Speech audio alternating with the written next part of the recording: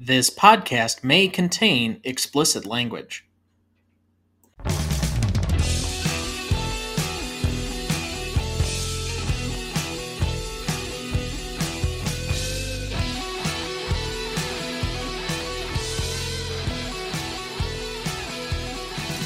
Welcome to the Greatest Movie of All Time podcast, the show that uses a unique grading style to redefine what the greatest movies are. I'm Tom Duncan.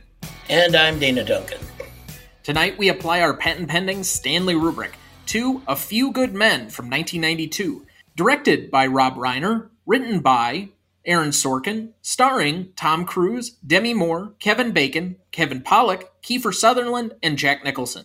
However, quickly before we get to the show, next week we will be discussing our second entry in our Military Courtroom Drama Month, The Caine Mutiny from 1954, directed by Edward Dmytryk, written by Stanley Roberts and Michael Blankfort, starring Humphrey Bogart, Jose Ferrer, Lee Marvin, and Fred McMurray.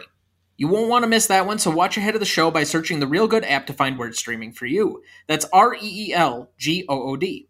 You can also email the show at greatestalltimemoviepodcast@gmail.com to sign up for our newsletter, or find us on Instagram, Twitter, or TikTok at the handle @GModePodcast. And, as always, please like, follow, rate, and review the show on whichever podcast platform you use. We would really appreciate it. So, Dad, let's turn our attention then to A Few Good Men. What is your relationship to this movie? I went and saw this movie in theaters with your mother back when it was released. At that time, I thought it was one of the best films I had seen in a long time. You and I are very prone to liking movies that particularly are plays or that are from theater or adapted that way. And I think a lot of it has to do with dialogue. There may not be a better current writer of dialogue than Aaron Sorkin. I know, when it came time to do quotes, I mean, the ones that they considered good quotes on IMDb, you might as well have just put the entire screenplay up, because it took 15 pages. I had a hard time narrowing it down. I eventually just kind of left some of the, let's say, put downs on the cutting room floor, and I went with more of the hit hard or hit home hard lines. But even so, I mean, this entire movie you can boil down to one memorable speech at the end, but it's all dialogue. It's all people in a room talking, and that's what he's known for, whether it was doing these early movies with this and The American President, or it was doing The West Wing or The Newsroom or any of these other shows. It's always people walking and talking, delivering great, meaningful dialogue that's pithy, but also seems to be a way in which people don't ever talk. Well, for that matter, even just the fact of how the screenplay was pieced together for being the Ricardos. The J.K. Simmons role playing William Frawley, he was constantly doing that. It was when he would speak, it was always something poignant, and it had some real punch to what he was saying and what it impacted the story. That's what made the role so good. I don't think he's necessarily the best director. He's now done 3 different entries of his own with directorial work. Trial of the Chicago 7, he did Molly's Game, which I thought was okay, and then the movie you just mentioned being The Ricardos. I don't think he's been nominated for Best Director yet. I know that he's been up for like a couple of Golden Globes and some different things for directing, but I think primarily he's known as a writer, and if there's any one screenplay writer that you know, it's likely Aaron Sorkin. His movies attract more attention when they come out than just about any other writer that I can think of, and kind of reminds me the way that certain names are attached and they by themselves bring about buzz. It's kind of like Christopher Nolan attached to any movie these days. The name Christopher Nolan will bring people into a theater in a way that almost no other name does. Yeah, I understand exactly what you're saying with that, and I'm along that line. Another name that always seems to draw my interest, Oppenheimer. So put Nolan and Oppenheimer together. I'm anxiously awaiting that film. Well, and the other thing with certain directors, let's say for Christopher Nolan, Steven Spielberg, or Tarantino, they seem to always get great casts together, and this movie is going to be no exception. So my relationship to this, I honestly don't remember seeing this for the first time. I just remember it kind of always being in my life. I remember even some of our foreign exchange students, my brothers and sisters, having seen this movie. I think this is a translatable movie across culture. And I just know that I've seen this on cable or on a random station. I don't know how many different times. It actually was somewhat of a odd experience because you and I rented it on Apple TV. It was odd seeing this one not in the cleaned up version because I don't remember seeing the non cleaned up version of this movie where Jack Nicholson is not as ruthless. I mean, there's an experience to watching Jack Nicholson be just that much more uncut. Let's say that. Yes. So then I'll pose this to you. What is this movie really about? The issue of blindly following orders and whether you should or shouldn't, whether there's a requirement or a need to be critical sometimes of what you're responsible for doing. And when we get to the issue of novelty, this basically is Judgment at Nuremberg updated. I was I was actually just going to mention that. So that's a movie we're hoping to do in a couple of weeks as an entry if we can find a way to watch it. But I found it curious that one of the portions in this movie that I guess I hadn't noticed before until you kind of notice it is they actually mention Nuremberg in the course of this movie about halfway through. I think it's right around the hour mark. And actually actively compare these guys to, okay, if you're just blindly following orders, where does that fit on the spectrum of responsibility? And I think why this movie cuts across a lot of people's ethical dilemmas is the cross section between what is the right thing to do versus doing your quote unquote duty. There's a lot of tag words thrown around because it is the military: honor, duty, code, courage, things that we often hear associated with military personnel, patriotism. And yet this movie really tries to poke a finger at, is there a difference between following the order and doing the right thing? Well, and I mean, I believe it was Kevin Pollak's character, Weinberg. Yes, Lieutenant Weinberg. Specifically because of that last speech, you, Lieutenant Weinberg? Yes. That he mentioned not just Nuremberg, but he mentioned Lieutenant Calley and the My Lai massacre in Vietnam. And that was Calley's argument in his trial for murder and his court-martial was, I was just following orders. That's why the perfect example often goes to the Nazis. Like, how do you put a concentration camp guard on trial? I think the officers and those in higher power, it's a much easier task to do, but that's why something like Judgment at Nuremberg becomes such a powerful film. Yeah. So, as we do every week, let's give some background on this movie before we get any further. Do you have a plot summary ready for us? I do. After the death of a private at Guantanamo Bay, 2 Marines are charged with murder, and Lieutenant Daniel Kaffee, Tom Cruise, is appointed to represent the 2 in their defense.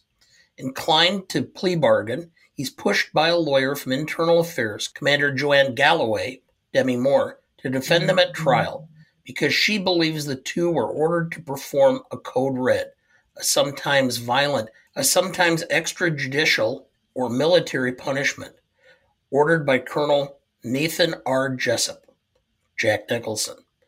Assisted by Lieutenant Sam Weinberg, Kevin Pollak, and pitted against prosecutor Jack Ross, Kevin Bacon, Kaffee and his legal team build a case that redefines the very meaning of honor, code, and duty. Thank you. Cast for this movie: Rob Reiner as director, Aaron Sorkin as writer, Tom Cruise as Lieutenant Daniel Kaffee, Jack Nicholson as Colonel Nathan R. Jessup, Demi Moore as Lieutenant Commander Joanne Galloway, Kevin Bacon as Captain Jack Ross, Kiefer Sutherland as First Lieutenant Jonathan James Kendrick, Kevin Pollak as Lieutenant Sam Weinberg, Wolfgang Bodison as Lance Corporal Harold W. Dawson, James Marshall as Private First Class Loudon Downey, J.T. Walsh as Lieutenant Colonel Matthew Andrew Markinson, J.A. Preston as Judge Colonel Julius Alexander Randolph, Michael D. Lorenzo as Private First Class William Santiago, Noah Wiley as Corporal Jeffrey Owen Barnes, and Cuba Gooding Jr. as Corporal Carl Edwards Hamaker. Recognition for this movie. A Few Good Men opened on December 11th, 1992 in 1,925 theaters. It grossed $15,517,468 in its opening weekend and was the number one film at the box office for the next 3 weeks. Overall, it grossed $141 million in the US and $101.9 million internationally for a total of $243 million overall. A Few Good Men currently holds an 83% rating on Rotten Tomatoes and a 62% rating on Metacritic. The film was nominated for Best Picture, Supporting Actor for Jack Nicholson, Film Editing, and Sound Mixing. It lost the first 3 of these awards to Unforgiven. It has been recognized by the American Film Institute on the following lists. In 2003, AFI's 100 Years, 100 Heroes and Villains, Colonel Nathan R. Jessup, nominated villain. 2005, AFI's 100 Years, 100 Movie Quotes, Colonel Nathan Jessup, You Can't Handle the Truth at number 29. And 2008, AFI's 10 Top 10 as the number 5 courtroom drama film. Did you know? The title for the play and film came from a long-running recruiting campaign for the U.S. Marine Corps. We're looking for a few good men. The campaign was slowly phased out through the 1980s with the well-known The Few, the Proud, the Marines. I had always wondered what the name of this was supposed to imply, so answers that question finally. Did you know? The original play was inspired by an actual code red at Guantanamo Bay. Lance Corporal David Cox and 9 other enlisted men tied up a fellow Marine and severely beat him for snitching to the Naval Criminal Investigative Service, NCIS if anyone's wondering. Cox was acquitted and later honorably discharged. In 1994, David Cox mysteriously vanished, and his bullet-ridden body was found 3 months later. His murder remains unsolved. Did you know? Writer Aaron Sorkin got the story idea from his sister, who in real life experienced a very similar incident at Guantanamo from the Lieutenant Commander Galloway perspective as a female JAG attorney. In that incident, the victim was similarly assaulted by 9 Marines and was badly injured, but did not die. Sorkin initially turned the idea into a play, and then this screenplay, which was his first. Did you know? A recent college graduate, Aaron Sorkin was working as a bartender at New York Broadway shows, and wrote the entire play on cocktail napkins during Act 1 of La Cage aux Folles. According to Sorkin, quote, "You work during the walk-in and you work during intermission, but you're not doing anything during the first act, and there's an unlimited supply of cocktail napkins." Did you know? Joshua Malina is the only actor to reprise his role from the original Broadway production. Did you know? Aaron Sorkin makes a cameo appearance as a lawyer bragging in a tavern. Did you know? TriStar Pictures produced the film with Aaron Sorkin writing the screenplay adaptation of his play. TriStar executives instructed Sorkin to make several changes to the story, including a sex scene between Kaffee and Galloway. An unnamed executive gave Aaron Sorkin a note, quote, "If Tom Cruise and Demi Moore aren't going to sleep with each other, why is Demi Moore a woman?" He responded, "I said the obvious answer. Women have purposes other than to sleep with Tom Cruise." He claims the incident was his worst experience as a screenwriter. As this was Sorkin's first screenplay, he did write that in, although he had strong reservations about doing so since this does not occur in his play version. In Sorkin's words, quote, "Nobody at TriStar was talking about a romance, by the way. We were just talking about these 2 people going to bed." End quote. When Rob Reiner came aboard to direct, he used his clout against the studio and told the young Aaron Sorkin to toss the screenplay and start over. Reiner, who had seen the play and loved it, felt adding in a sexual encounter added nothing to the story and was just a cheap Hollywood thrill tactic. Did you know? Aaron Sorkin said he enjoyed working for Reiner, even though the director ordered him to make countless rigorous revisions of his screenplay. One major revision, unlike in the play, where a doctored logbook is the smoking gun that gives Kaffee the break he needs, Reiner insisted that Cruise's Kaffee win the case on courtroom skills alone. Did you know? Wolfgang Bodison was working for Rob Reiner on the film as a location scout when Reiner decided he was perfect for the part of Lance Corporal Harold Dawson. Reiner said he looked like a Marine. Did you know? Jason Alexander was supposed to play Sam Weinberg, but when Seinfeld from 1989 was unexpectedly renewed, he was no longer available. Did you know? The Defense Department refused to endorse the film. This meant that the filmmakers couldn't utilize any military installations during filming. Most of it was shot on a Culver City soundstage. Did you know? Jack Nicholson was paid $5 million for 10 days' work on this film. Technically, he worked an extra morning for free when Rob Reiner and crew didn't get all of the footage shot in time. Nicholson later admitted that it was one of the few times the money was well spent. Did you know? Gene Hackman turned down the role of Colonel Nathan Jessup because he was busy playing Sheriff Little Bill Daggett in Clint Eastwood's masterpiece Unforgiven. However, Hackman won the Oscar that competed with Jack Nicholson for Best Supporting Actor at the 1993 Oscars. Did you know? That same year, Jack Nicholson and J.T. Walsh also appeared in Hoffa from 1992 and became very good friends. When Nicholson won his third Oscar in 1997 for As Good as It Gets, he dedicated it to the memory of Walsh, who passed away months before the award. Did you know? Demi Moore reportedly agreed to negotiate her $3 million asking price down to $2 million because she was competing with Jodie Foster and Linda Hamilton for the role, and also because she badly needed another hit after the triple box office failure of The Butcher's Wife, Mortal Thoughts, and Nothing But Trouble. Did you know? It is the only Best Picture nominee that year not to win any Academy Awards. Did you know? Kevin Pollak's mother is in the crowd watching the trial. According to Pollak, she hit on Jack Nicholson. We'll take a quick break and we will be right back. Thank you for rejoining us. All right, Dad, who did you have as your best performer? I had a tie. I had Aaron Sorkin and I had Rob Reiner. I know that everybody's going to likely remember Nicholson and his performance, but I thought Rob Reiner's directing was brilliant in this. It had a great pace. It developed the characters. It had the right feel. Everything about the directing and the way it was shot was wonderful. Sorkin's dialogue was spellbinding at times, and the overall character development in the play or screenplay itself was wonderful. I think that the performances were drawn out by Rob Reiner, and I think that the performances were the quality they were because of the writing of in the screenplay. So it's funny that you mentioned both of them together. I think the best Aaron Sorkin movies on record have usually been when he paired up with a very talented director and was able to get the most out of the screenplay, because if you know anything industry-wise from Aaron Sorkin, he is extremely fanatical about how you have to deliver his dialogue. If you are signing up for an Aaron Sorkin movie, you don't really act, you do what he says and deliver the lines exactly the way he tells you to deliver them, which is usually very fast-paced. It's very monologued. You have to do them in a certain pacing, and everything is quick edited together so that you have a lot of punch with how they're delivered and a lot of content in a very short amount of time. And I think a lot of the traits that were developed for how you see Aaron Sorkin movies, TV shows, etc., and what we know of Aaron Sorkin dialogue was developed by Rob Reiner in partnership with this. So, by extension, I thought it was a little odd when you said initially that there was a tie, but it really does seem like one of the few times that there was a great marriage between writer and director that seemed to create almost everything that came after it. So it's an interesting point by you.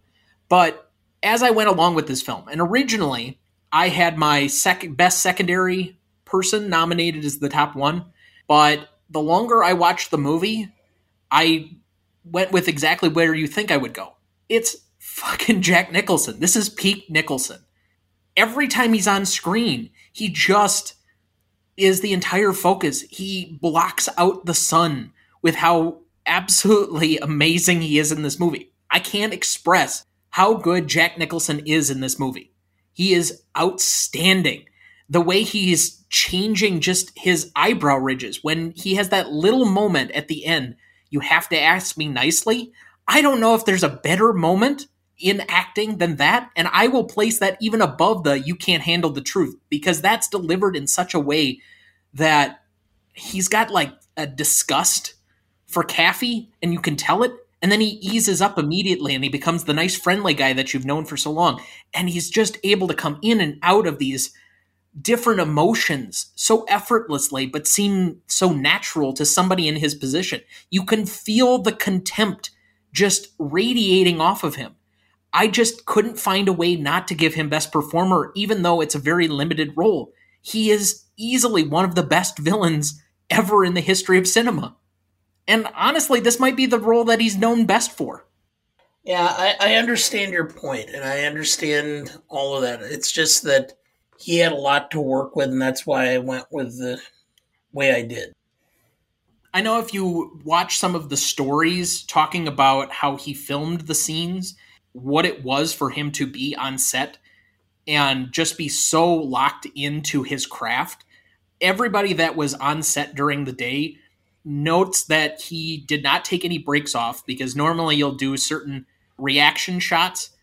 You had mentioned this to me ahead of time as well, but everybody from Kevin Pollak to Kevin Bacon to Tom Cruise said him being in the room and being so locked in and available to deliver the dialogue perfectly time after time after time. I mean, if you ask industry people, nobody stays there to deliver the lines so that the reaction shots are genuine.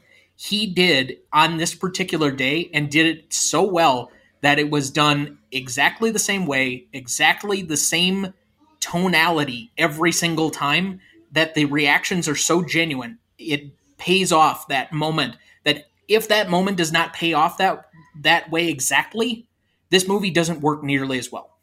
And so I think, if anything, I'll give him best performer just for an A for effort, but also because it's Pete Nicholson. He is one of the great actors of all time, and we have to give him some props when it's in probably his most notable role. Your best secondary, then? I had Nicholson. His ability to show range within a very narrow band is uncanny. Because Jessup is such a controlled individual, okay? He had to show his emotions, but he could never get his emotions too high. He could never get his emotions too low until the last scene and that's where Jessup lost it, when Kaffee was able to get him to break his parameter, the way he controlled himself and everything around him within that very narrow spectrum. And once that happened, all hell broke loose. But to do that in that manner without it coming across as being monotone or unemotional was just completely uncanny. I think the most notable thing about the performance is, and when you talk about a small range, he is just on the other side of cracking, and that's why he eventually does. It's why it's not even a remaining question for me. They talk about this in the next to the final, I guess, trial day scene when they're trying to do the strategy. I think he wants to tell us he committed the code red or called for the code red. And you can see that he wants to crack. He wants to be able to live his truth, and that he wants to be able to say, yeah, of course I did the code red, because that's the thing that I needed to do in order to do the best job for the Marines. Because you want me on that wall, you need me on that wall. He is the guy defending American freedom, and this is how I do it. And so you shut up and say thank you. And so because he's able to straddle that line, you can see him on the breaking point how many different times during the course of the movie, even when they go to Cuba and he says he's relaxed and he's got the cigar in his mouth. Otherwise, he wouldn't say, you've got to ask me nicely. But it's just that element of, he is a firecracker just waiting to erupt. And if you push him just right, he's going to explode. That ability to be on the precipice is not something just anybody can do. But my best secondary was a guy I originally was going to nominate for best primary performance or best performer, until it got knocked off by Nicholson just the longer I watched the movie. And it's partially because I compare it to all of his other filmography. There is a certain notion of Tom Cruise that we know in the modern day that is post Oprah's couch, that is just a very different Tom Cruise. He is post being fired by Paramount. He is in this era where he's primarily only known for Mission Impossible movies, but this is peak stardom Tom Cruise when he was still getting nominated for Oscar stuff. His Cocktail days, his Born on the 4th of July days, his post-stardom on Top Gun days, where he was boyishly good-looking, he was a sex symbol, and he could pop up in a movie and be the brash young son of a bitch that he was from Top Gun and be able to be reckless and not really ever able to be held to accountability. This is the one movie where he seems to stand up to the challenge of responsibility presented before him. And I thought it was interesting that I think I read it was Roger Ebert's review kind of displays the parallel sides of what Top Gun is, his most famous movie role other than maybe Mission Impossible, versus this movie, where in Top Gun, he's trying to outlive the memory of his dad and basically supersede him. In this movie, he's trying to live up to the ideal that his father placed before him and then surpass that. And so as a result of that, I think this is his most challenging role, but you also have to be able to put in, I think there's a reason that Rob Reiner specifically asked Sorkin to say it was based on his courtroom skills as opposed to the smoking gun of the logbook. And it's because Cruise could pull it off. Reiner somehow got that from him, knowing he had that ability all along. You believe by the end of the movie that he is one of the most talented defense attorneys possibly in America. And they sell it that well because of how he displays that final scene. I think that's in partnership with how effective Nicholson is and that he is able to get that moment out of Nicholson's character. But by the same token, he has to stand up and be equal to the challenge of how good Nicholson is in that scene for everything to work. And so I nominated Tom Cruise as my best second. Most charismatic for you? Tom Cruise.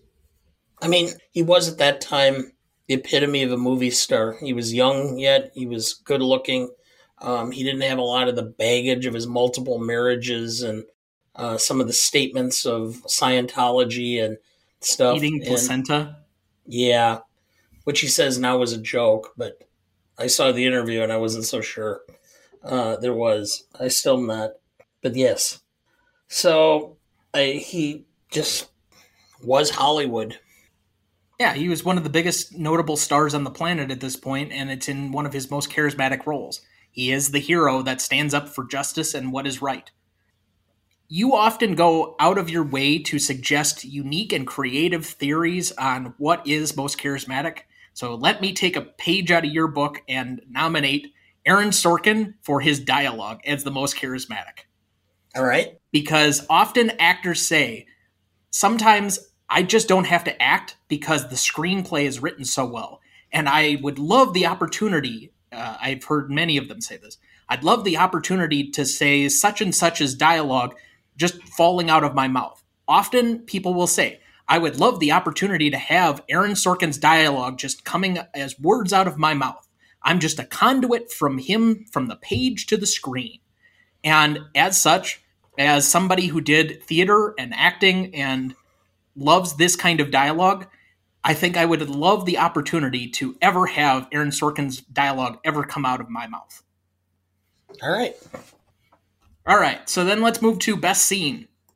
The nominees I have down: Galloway Takes the Case, Galloway Meets Kaffee, Transfer Meeting, Breakfast in Cuba, 6 Months, Markinson Finds Kaffee, Cross-Examination, Downey Wasn't There, Markinson's Demise, Final Strategy Session, The Final Trial Day, and Verdict.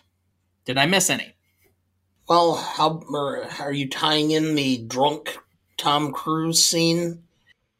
I have that as Final Strategy Session in order to try and minimize the amount of scenes that this movie has, because it's going through so many different quick cuts and different things. I had to probably combine several different scenes into one thing.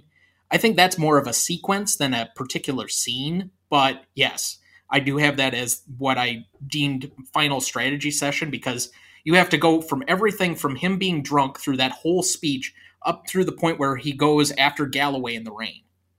Well, That would be the only separate one I had, is I just had it bifurcated, but that's fine. Okay. What do you think out of those is the best scene then? The pacing, the drama, the dialogue, the way it's shot. It's the courtroom scene by far is the best scene.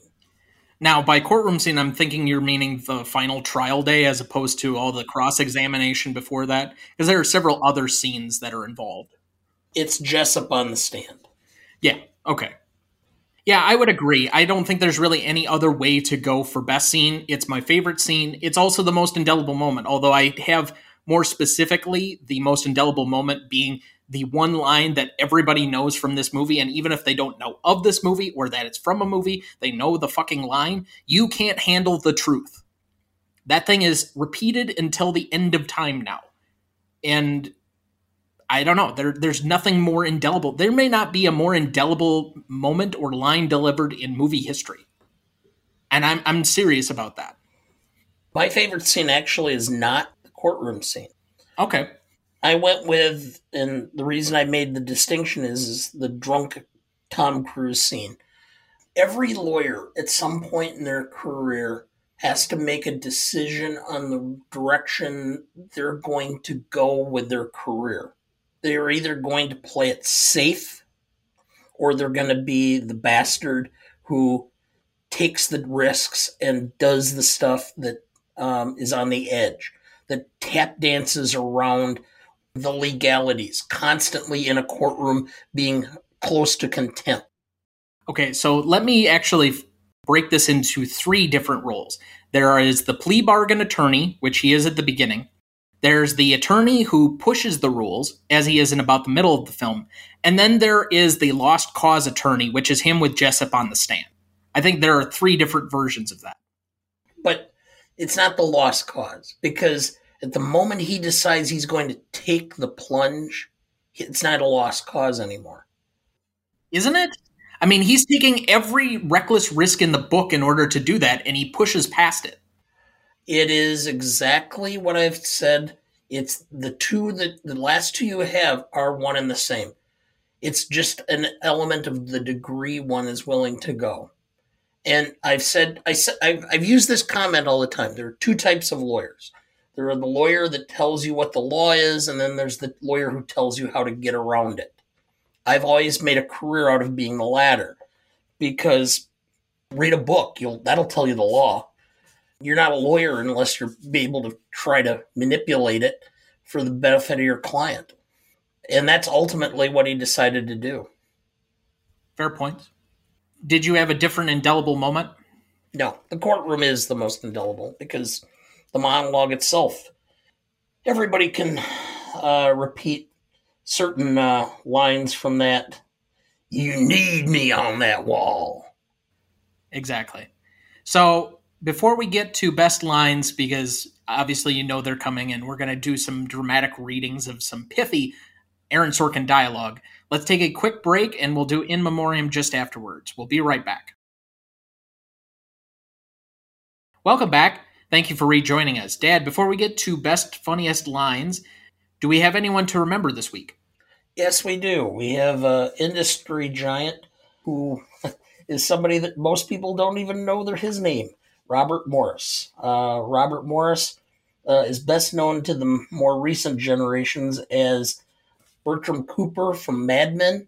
Robert Morris had a long and a very prominent career, predominantly on Broadway. He originally won a Tony in 1961 for How to Succeed in Business Without Really Trying.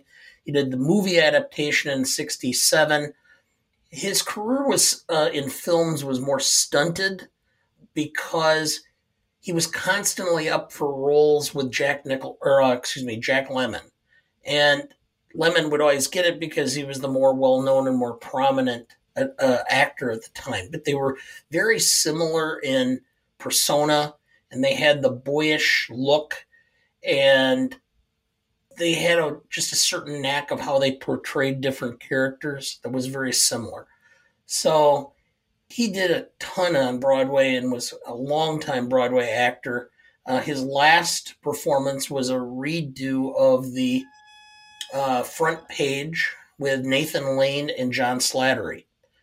He did that in, I think he was like 83 or 84, and was doing 6 performances a week. And did for several months. So he obviously remained in good health and very active till the later part of his life. Very fine actor. I think, again, people didn't necessarily know him as well as they should have because of just the sheer level of his craft and how good he really was as an actor. Yeah, I don't know what the amount of people that watched Mad Men was. I know that there were a lot of people that finally kind of got around to seeing it during the pandemic. It has to be one of the most well-written shows that I've ever seen. I still think it's probably one of the best written pilots I've ever seen. And especially the first 4 seasons are great, but he has a moment at the end of season 1. I won't spoil it for anybody who hasn't seen it, but if you know, or excuse me, if you've seen the show, you know exactly what I'm talking about. He has a particular moment that I think defines his character in that show and really hits home what kind of character he seemed to always portray on that show that I found to be engaging. In a way, he surprised me as a character immensely in that moment. But there's also kind of an odd send-off to him in that show. It wasn't his final appearance on screen, but there's a season finale. I think it's the second to last season, and you pointed this out to me when we saw it together, I'm pretty sure, that there's a moment before Don takes a leave of absence for the last season where he does a song and dance number that I think is part of a fever dream, if I remember correctly. It's been several years since I've seen the show, but that really showed off how capable he was as a performer in Broadway as far as musicals, and showed that side of himself where somebody like me, I'm only familiar with him being on this particular show, but really showed his range and what he was capable of in a way that I'd never seen him or had access to seeing him. So I remember him very fondly from the show. I always thought he was kind of the omnipotent and omniscient father figure of the show in a way that John Slattery never was. It kind of offsets the two of them, one being very unzen and unethical, whereas Cooper is much more of the ethical Eastern philosophy backing guy who can sit above it and make much more wise decisions because he has that experience. And he isn't as rash as Sterling is. So by extension, they kind of play a weird dichotomy in that show as to what kind of figure you can be in your older age. And I always found his character very likable, affable, and one of the better parts of that show. So I unfortunately will miss him, but we will always have his performance in that show. I really should go back at one time or another, except there's so much TV on to watch otherwise, but rewatch Mad Men once and just get another appreciation for his character. He will be missed, and so we give him a moment of silence here in recognition of the endless amount of things that he's contributed to the industry. Thank you. Best funniest lines. Lieutenant Weinberg. Commander Galloway, Lieutenant Caffey is considered to be the best litigator in our office. He successfully plea bargained 44 cases in 9 months. One more and I get a set of steak knives. Lieutenant Weinberg, I strenuously object. Is that how it works? Huh. Objection. Overruled. Oh, no. I strenuously object. Oh, well, if you strenuously object, then I should take some time to reconsider. Colonel Jessup. I run my unit how I run my unit. You want to investigate me? Roll the dice and take your chances. I eat breakfast 300 yards from 4,000 Cubans who are well trained to kill me. So don't think for 1 second you could come down here, flash a badge, and make me nervous. Jessup. I'm going to rip the eyes out of your head and piss in your dead skull. You fucked with the wrong Marine. Caffey. Oh, I'm sorry. I keep forgetting. You were sick the day they taught law at law school. You know the number of times I've used that line? Oh my God, I've used that line so much because there are so many lawyers I've known who I just go, yeah, obviously he was or she was sick the day they taught law at law school. I can't believe you haven't used the line galactically stupid more often. especially in the amount of boards and town councils and things that you've been a part of. I actually should. Now that you mention it, I'll have to keep that in mind because there are a number. Go ahead. Caffey. Maybe if we work at it, we can get Dawson charged with the Kennedy assassination. Yeah, I love that one. Galloway. You put him on the stand and you get it from him. Oh, we get it from him? Yes. No problem. We just get it from him. Colonel Jessup. Isn't it true that you ordered the code red on Santiago? Listen, we're all a little... I'm sorry, your time's run out. What do we have for the losers, Judge? Well, for our defendants, it's a lifetime at exotic Fort Leavenworth. And for defense counsel Caffey, that's right, it's a court-martial. Yes, Johnny, after falsely accusing a highly decorated Marine officer of conspiracy and perjury, Lieutenant Caffey will have a long and prosperous career teaching typewriter maintenance at the Rocco Glabo School for Women. Thank you for playing. Should we or should we not follow the advice of the galactically stupid? Yeah. Did I deliver that effectively? Yes. You didn't do it quite the level of sarcasm that Cruz did at the end there, but... Well, I had to tone it down for the listening audience because the audio may have had some bad feedback there. Yeah, okay. Do you have anything left outside of the big speech? Or Caffey, you don't need to wear a patch on your arm to have honor. Dawson, 10 hut. There's an officer on deck. Any others yet? Nope. All right.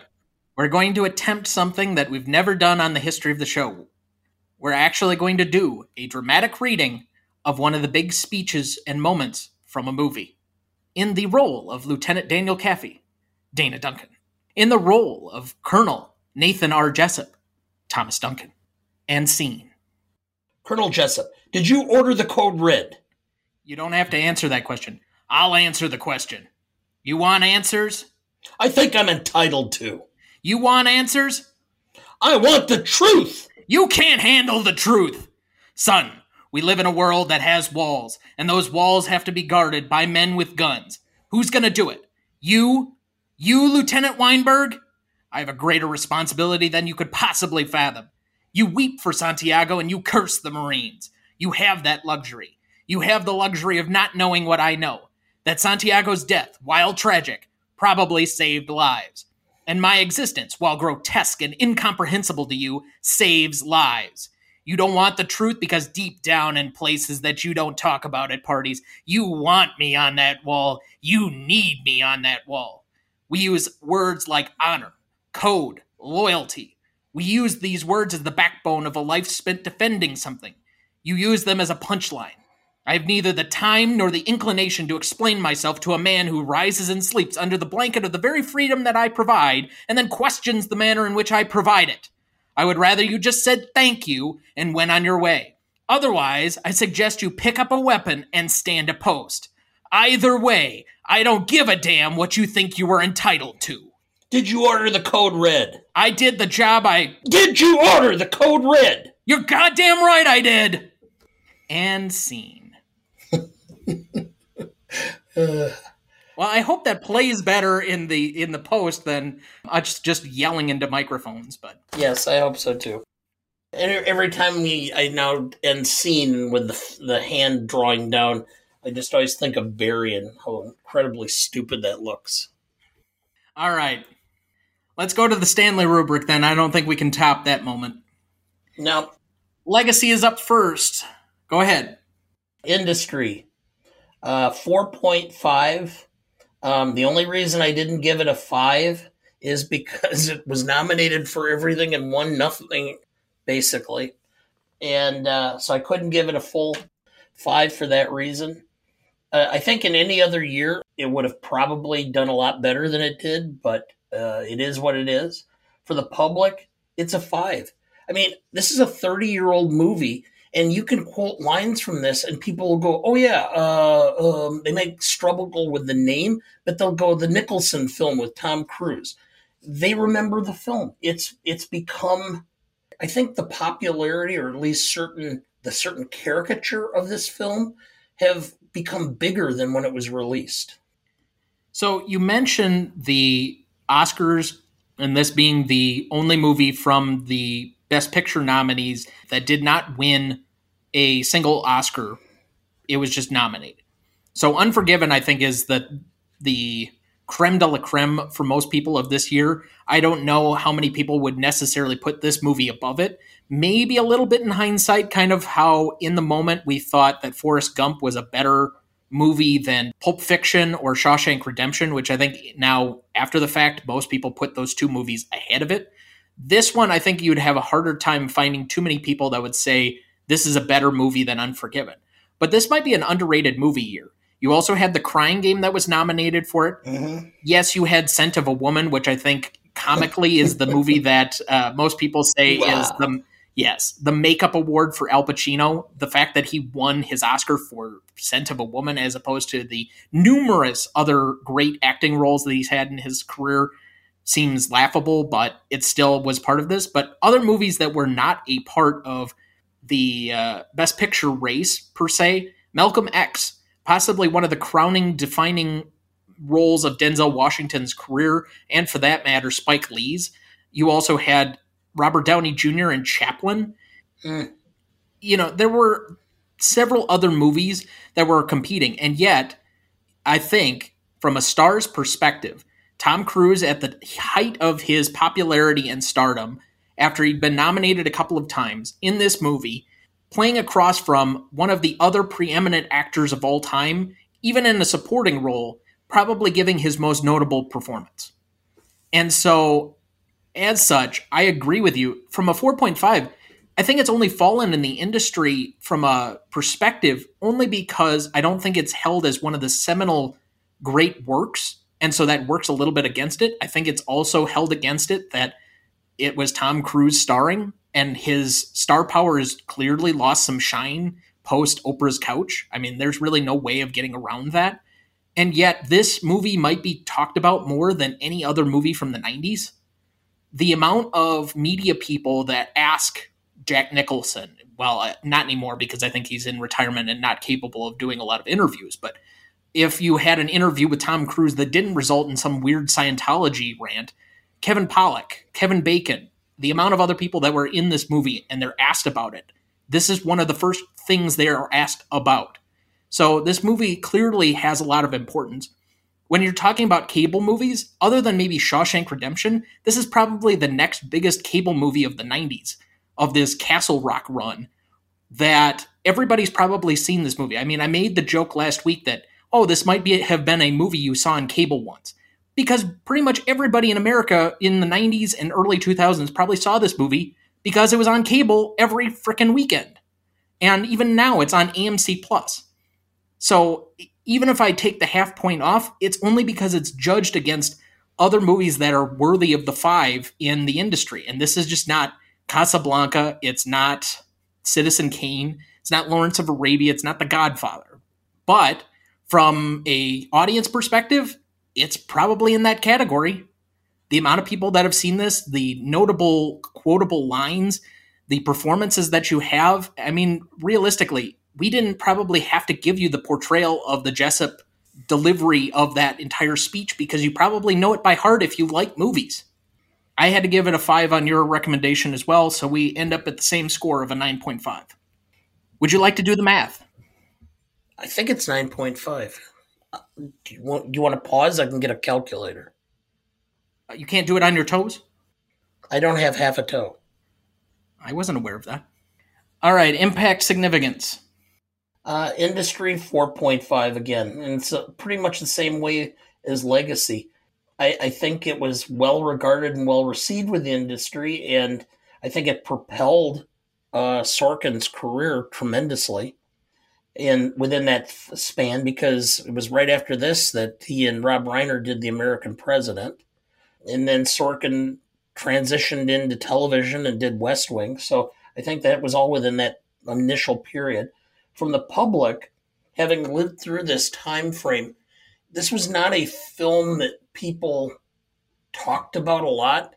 And I forgot to check the box office draw, how well it did at the box office on initial release. It was number 1 for 3 weeks. It made 141 in the U.S. and 109 or 110.9 overseas. So like a 200 and some. I have it in the notes here, but okay. So it did do very well at the box office, which is what I thought. But it wasn't one that it was like, oh my god, I have to go see this, which apparently is for your generation every Marvel film. okay, it wasn't Forrest Gump, it wasn't Jurassic Park, but it's like in that next category where it was a very popular movie, but it wasn't like the top movies. Yep. So I went with a 4.5 for the industry, but I went with a 4 for the public because I think it's actually picked up at its notoriety and its popularity as time has gone by, more than within the first 3 years that we generally have for impact and significance. And I think it's because of cable. I would agree. I think the cable part of this actually enhances the audience portion of this. And I would also agree that there was a lot of viewership for this movie, but it wasn't necessarily that it was the peak of movies. So I would be tempted to actually go with a 4.5 in that realm because there was an audience for this movie. I think the audience being drawn to it more often than not kept it alive.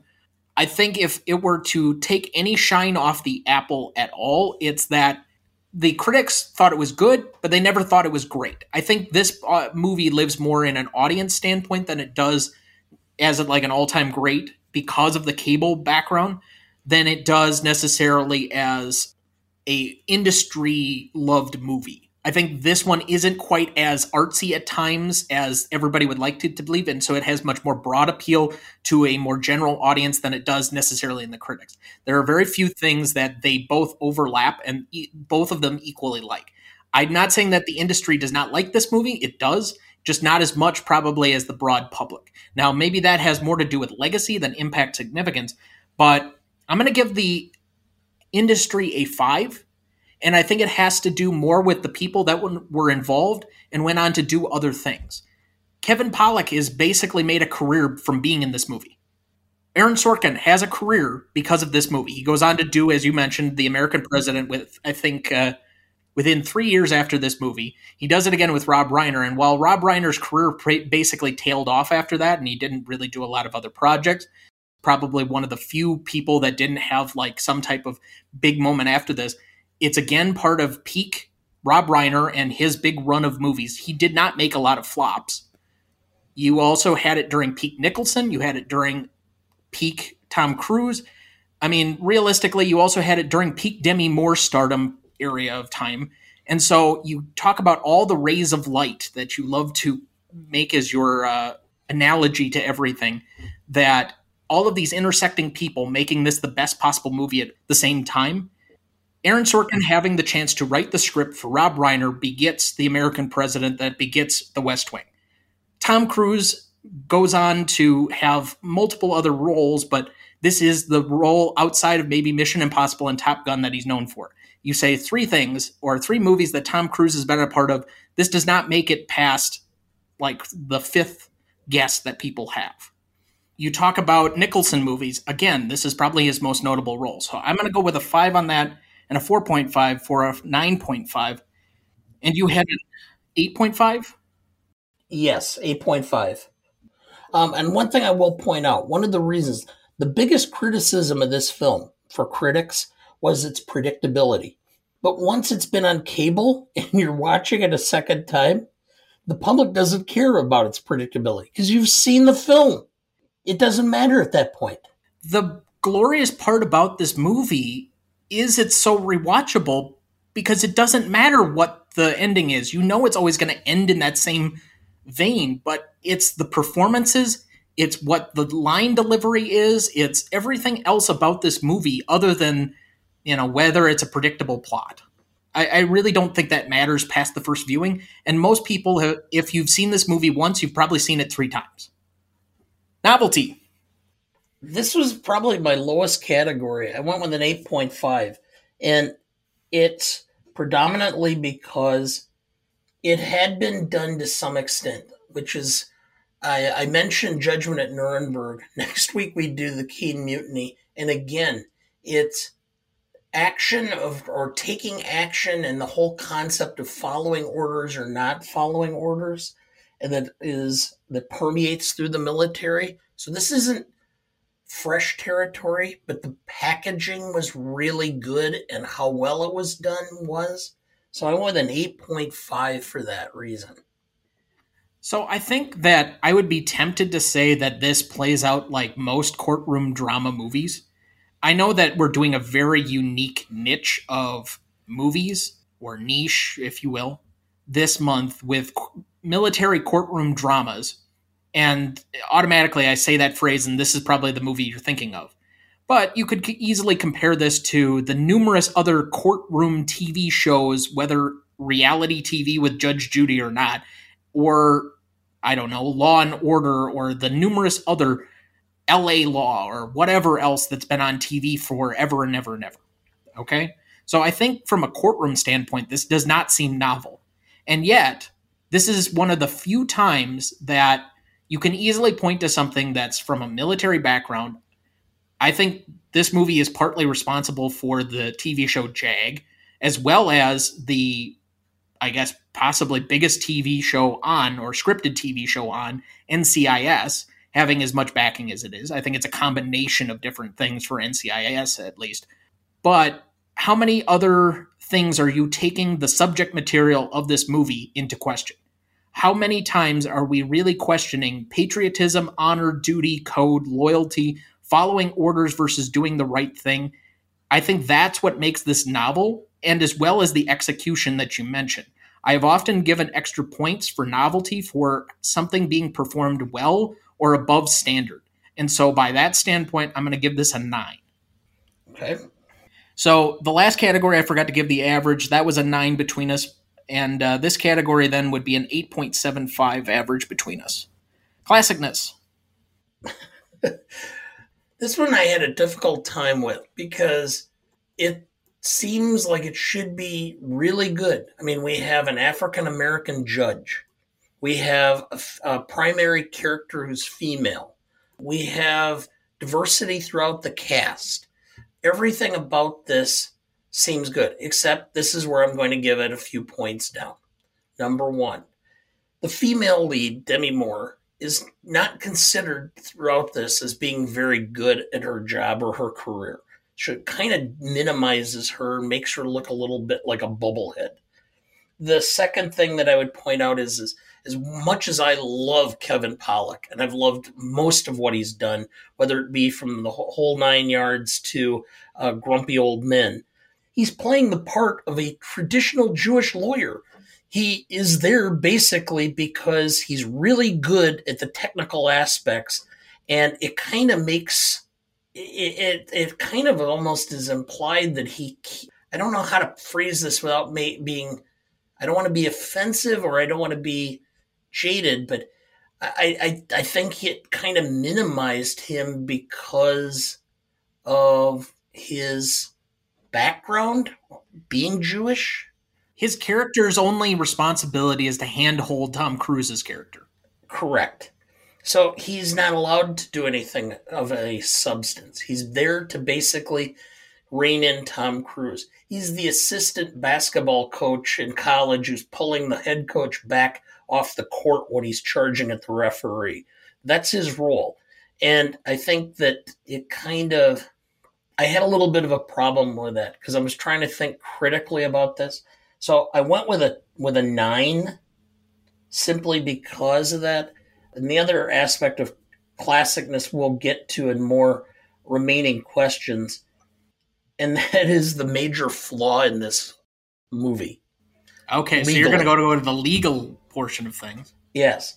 And I have to take into account classicness because when you have such a fundamental flaw in law, what they, I think to some extent, were counting on was the fact that even lawyers, I myself had to look it up because I'm going, something doesn't seem right here, but I'm not a military lawyer, so I don't know military law. So I had to look it up myself. And the simple fact is that Cruise could not be held or charged or court-martialed for being critical of Jessup. It's not under law allowed, even in the military. He could very well. In fact, he would have likely been court-martialed if he had evidence or reasonable belief that Jessup was lying to not criticize and charge him in court. But that's creative license as far as I'm concerned. I understand, but as a lawyer, I can't give it a complete classicness when it's such a fundamental flaw in the script itself. I know it's a movie we haven't gotten to, but in comparison to the fundamental flaw of Anatomy for a Murder,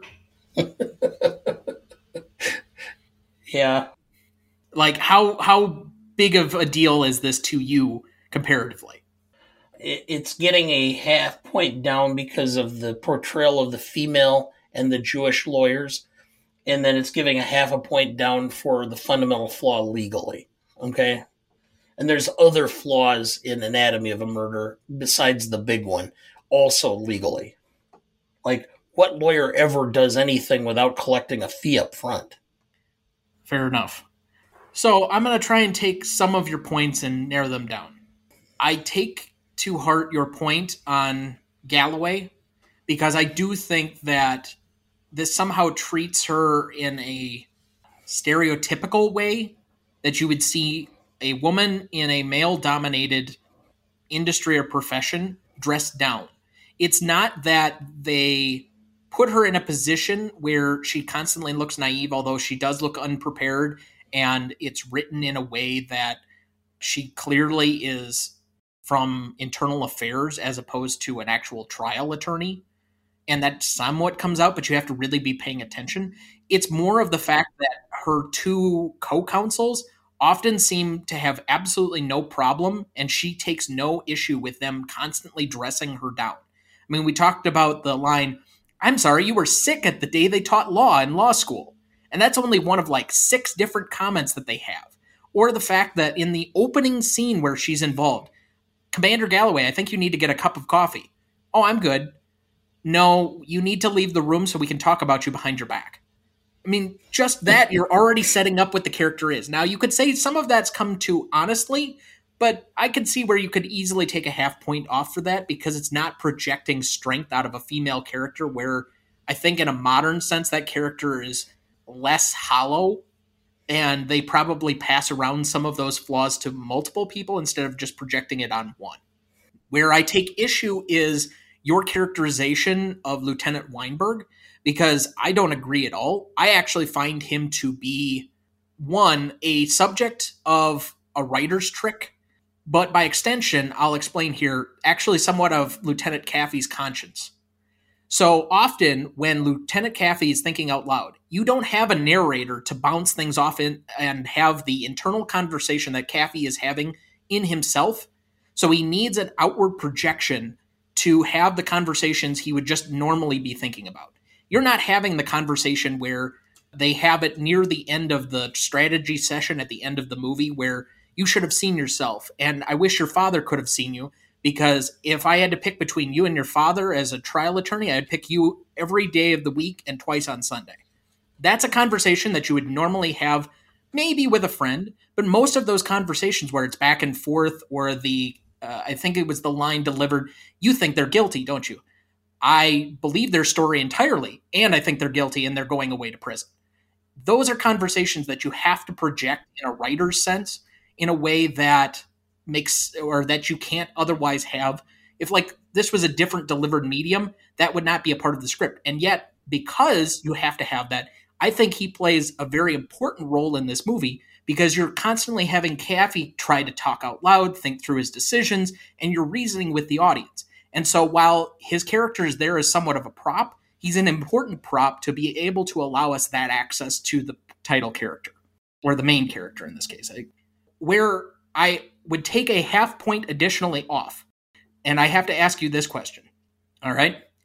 Are we doing the cable version of Colonel Jessup, or are we doing the non-cleaned up, uncut version of Colonel Jessup? Because I think that makes a half point difference. If we're doing the Apple version, there are a lot of offensive things that he says in this movie, yet I find are authentic to Marines from my experience hanging out with Marines and how they talk versus, some things that could be deemed offensive. So you got to straddle a little bit of line. I personally think it's the theatrical release that's the one that you consider. And I saw it the raw way. And I did not take down on it simply because you have to take sometimes the classicness within the context of where it is. And so that's why, I mean, I know for a fact, I also know for a fact from that time frame, having lived it. So I think the raw version is the one that we use. I think we've had a grand conversation for a long time, but exemplified in this movie over who owns patriotism. Is it the stringent, duty first, America first type Colonel Jessup, who kind of represents a certain portion of America? Or is it Lieutenant Kaffee that says you have to think beyond what the circumstances are to know what in your heart is actually right? And I think the switch of the two is classic to the argument we've been having since this movie. Well, we were having it before, but still, since this movie, that makes this somewhat classic as an American story. I also think it's more universal than just America, but it is about Americans. You want to talk about the diversity, two other things that you forgot to mention. Kiefer Sutherland's character is from the South, which they mention offhandedly. You have a Jewish lawyer, you have a female lawyer, you have the white working or white upper class guy of privilege that went to Harvard. You have a farm boy from Iowa as one of the defendants. You have a black man as one of the defendants. You have a black judge. I mean, there are a lot of different diversity cases in this movie, just about the point where diversity started to matter. And while you could probably throw in just about anybody into this role that Tom Cruise had and make it more diversified in a modern sense, it still holds up somewhat. And so I think from a diversity standpoint, it might get a plus because this was just on the cusp of where those things were starting to really fray out. And they should get a little bit of bonus points for trying to have an outgoing cast that seemed more authentic. And then finally, the last point of it, I think that while I could easily not make an argument against somebody who says that the uncut version of Jessup probably should take off points, the authenticity that I get from his projection of a Marine, it seems, at least, again, anecdotally to me, from every Marine person from college that I hung around with, from my brother-in-law who is an ex-Marine, basically you are around any of these guys, this seems exactly the way they would talk, or the way that they function, or the way that they believe in honor, code, respect, loyalty, all of the buzzwords that are thrown around in this movie. So to me, this gets an extra point for the authenticity portion of things. I just give it kind of a half point down for the Joanne Galloway one, so I'm going to end up at a 9.5. Okay. So then that's a 9.25 between us. Rewatchability. This is another one where I struggled. As fast paced as it is and as good as it is, I'm going to give it an 8.5 for rewatchability simply because this is my profession. If I've had a really long day or long week, watching another lawyer operate is not necessarily going to give me the macaroni and cheese feel that I like to have in certain films. So I had to give it down. And that's more personal than anything. And I can understand that, but this is also the most subjective of any of our categories, as we've mentioned on multiple occasions. So for me, I'm going to give this a 9. I think it could easily make a case for being a 9.5. I really do enjoy this movie. It's not hard to like. I love the Sorkin dialogue. I think this is probably the movie I like of his the best as far as a dialogue standpoint and for the accomplishment made on it. I think it's the most significant of just about any of the people in the movie's careers. And it's on cable for a reason because people like it, enjoy it, and it can be easily digested multiple times over. I do find it a little slow in parts, but once you get to the courtroom scenes, the cross-examination and back and forth, and just about every time either Nicholson or Tom Cruise is on screen, this is a highly engaging and watchable movie. So I'll go with a 9. That'll be an 8.75 average between us. For audience score, we had a 90% for Google users and an 89% for Rotten Tomato users for an 8.95. So overall, we had a 9.5 for legacy, a 9 for impact significance, an 8.75 for novelty, a 9.25 for classicness, an 8.75 for rewatchability, and 8.95 for audience score, making this movie a 54.2. And I don't know if you would have thought this coming into this movie, but this now makes it the number 3 movie on our list. I would have had it possibly 5 or 6. So it currently ranks in between 12 Angry Men at 2 and Saving Private Ryan just behind it at 3. Okay. It's possible we were too high on this movie. It's possible. So we'll leave that open-ended for maybe a revisit at another time and place. I'm sure neither of us will have a problem revisiting this movie. But for now, 54.2 and inside the top 5 comfortably. So the only remaining question I had left, why does Markinson kill himself? Because he's conflicted between his duty and honor of not doing something to stop it, but by the same token then testifying against his commanding or superior officer. And so he can't handle the internal conflict of what he felt he morally should have done versus his honor code that he did do. I suppose that explains it. And then in the same fashion, you could liken this to much in the same way if a general or soldier failed their duty in the Japanese army during World War II, they committed suicide.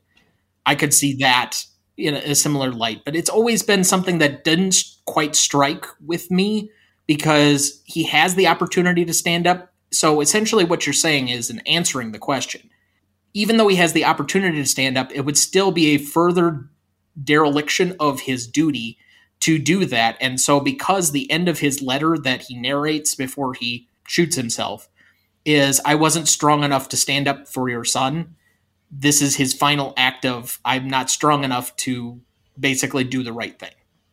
Correct. And not to mention he was probably crazy. Former special forces in Vietnam, I can't imagine what some of those guys went through in order to be that. Yeah. Well, when they say there is no Markinson, I could be Markinson and no one would know. Those things seem to ring somewhat true from what I've heard of tales of special forces. Yes. So any remaining questions for you? Nope. I'm good. All right. Final thoughts for the week. None. Well, other than the fact I'm looking forward to the Caine Mutiny. It's one of my favorite films.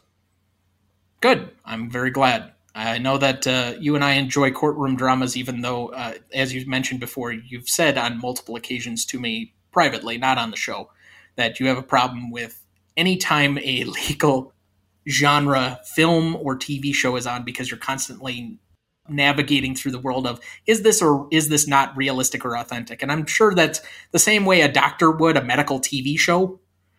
Yes. So I'm sure it can't be as fun for you as it is for the rest of us that have no insider knowledge. Well, I haven't done it in a long time. I mean, but for the first 17 years of my career, I was a trial lawyer. And so I have 150 juries. And so I can still, and as you're well aware when you kids were small, I'm very good at cross-examination. Yes, I can verify that. Thankfully, I wasn't on the receiving end of a lot of those, but that being said, I was witness to quite a few of them. So for my final thoughts, we're recording this before the episode 1 of season 3 premiere of Barry on HBO.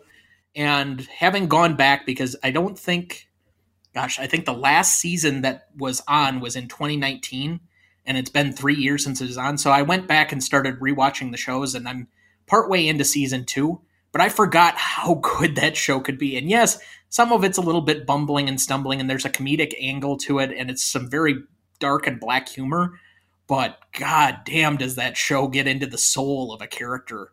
And I think it might be one of the best written shows that's on TV right now. So I'm very excited to see what happens, especially because from what I remember, I haven't gotten up to that point and I'm trying to re-catch up. So when season 3 hits, I have a little bit more frame of reference. But if I remember correctly, it ended on a fairly big cliffhanger.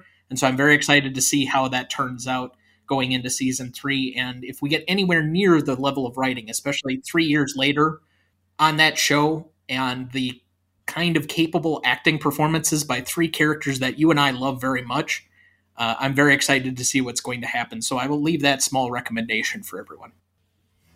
Where are you headed, cowboy? Nowhere special? Nowhere special. I always wanted to go there.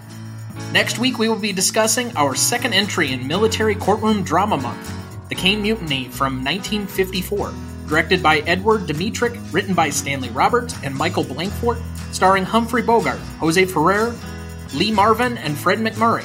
You won't want to miss that one, so watch ahead of the show by searching the Real Good app to find where it's streaming for you. That's REELGOOD. Please like, follow, rate, and review, or whatever on whichever platform you have so that you can join in on our fun. You can also email the show at greatestaltimemoviepodcast@gmail.com to sign up for our newsletter, or find us on Instagram, Twitter, or now TikTok at the handle @GModePodcast.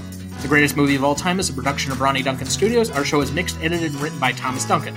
Our music is thanks to Purple Planet Music. Our technical provider and distributor is Captivate FM.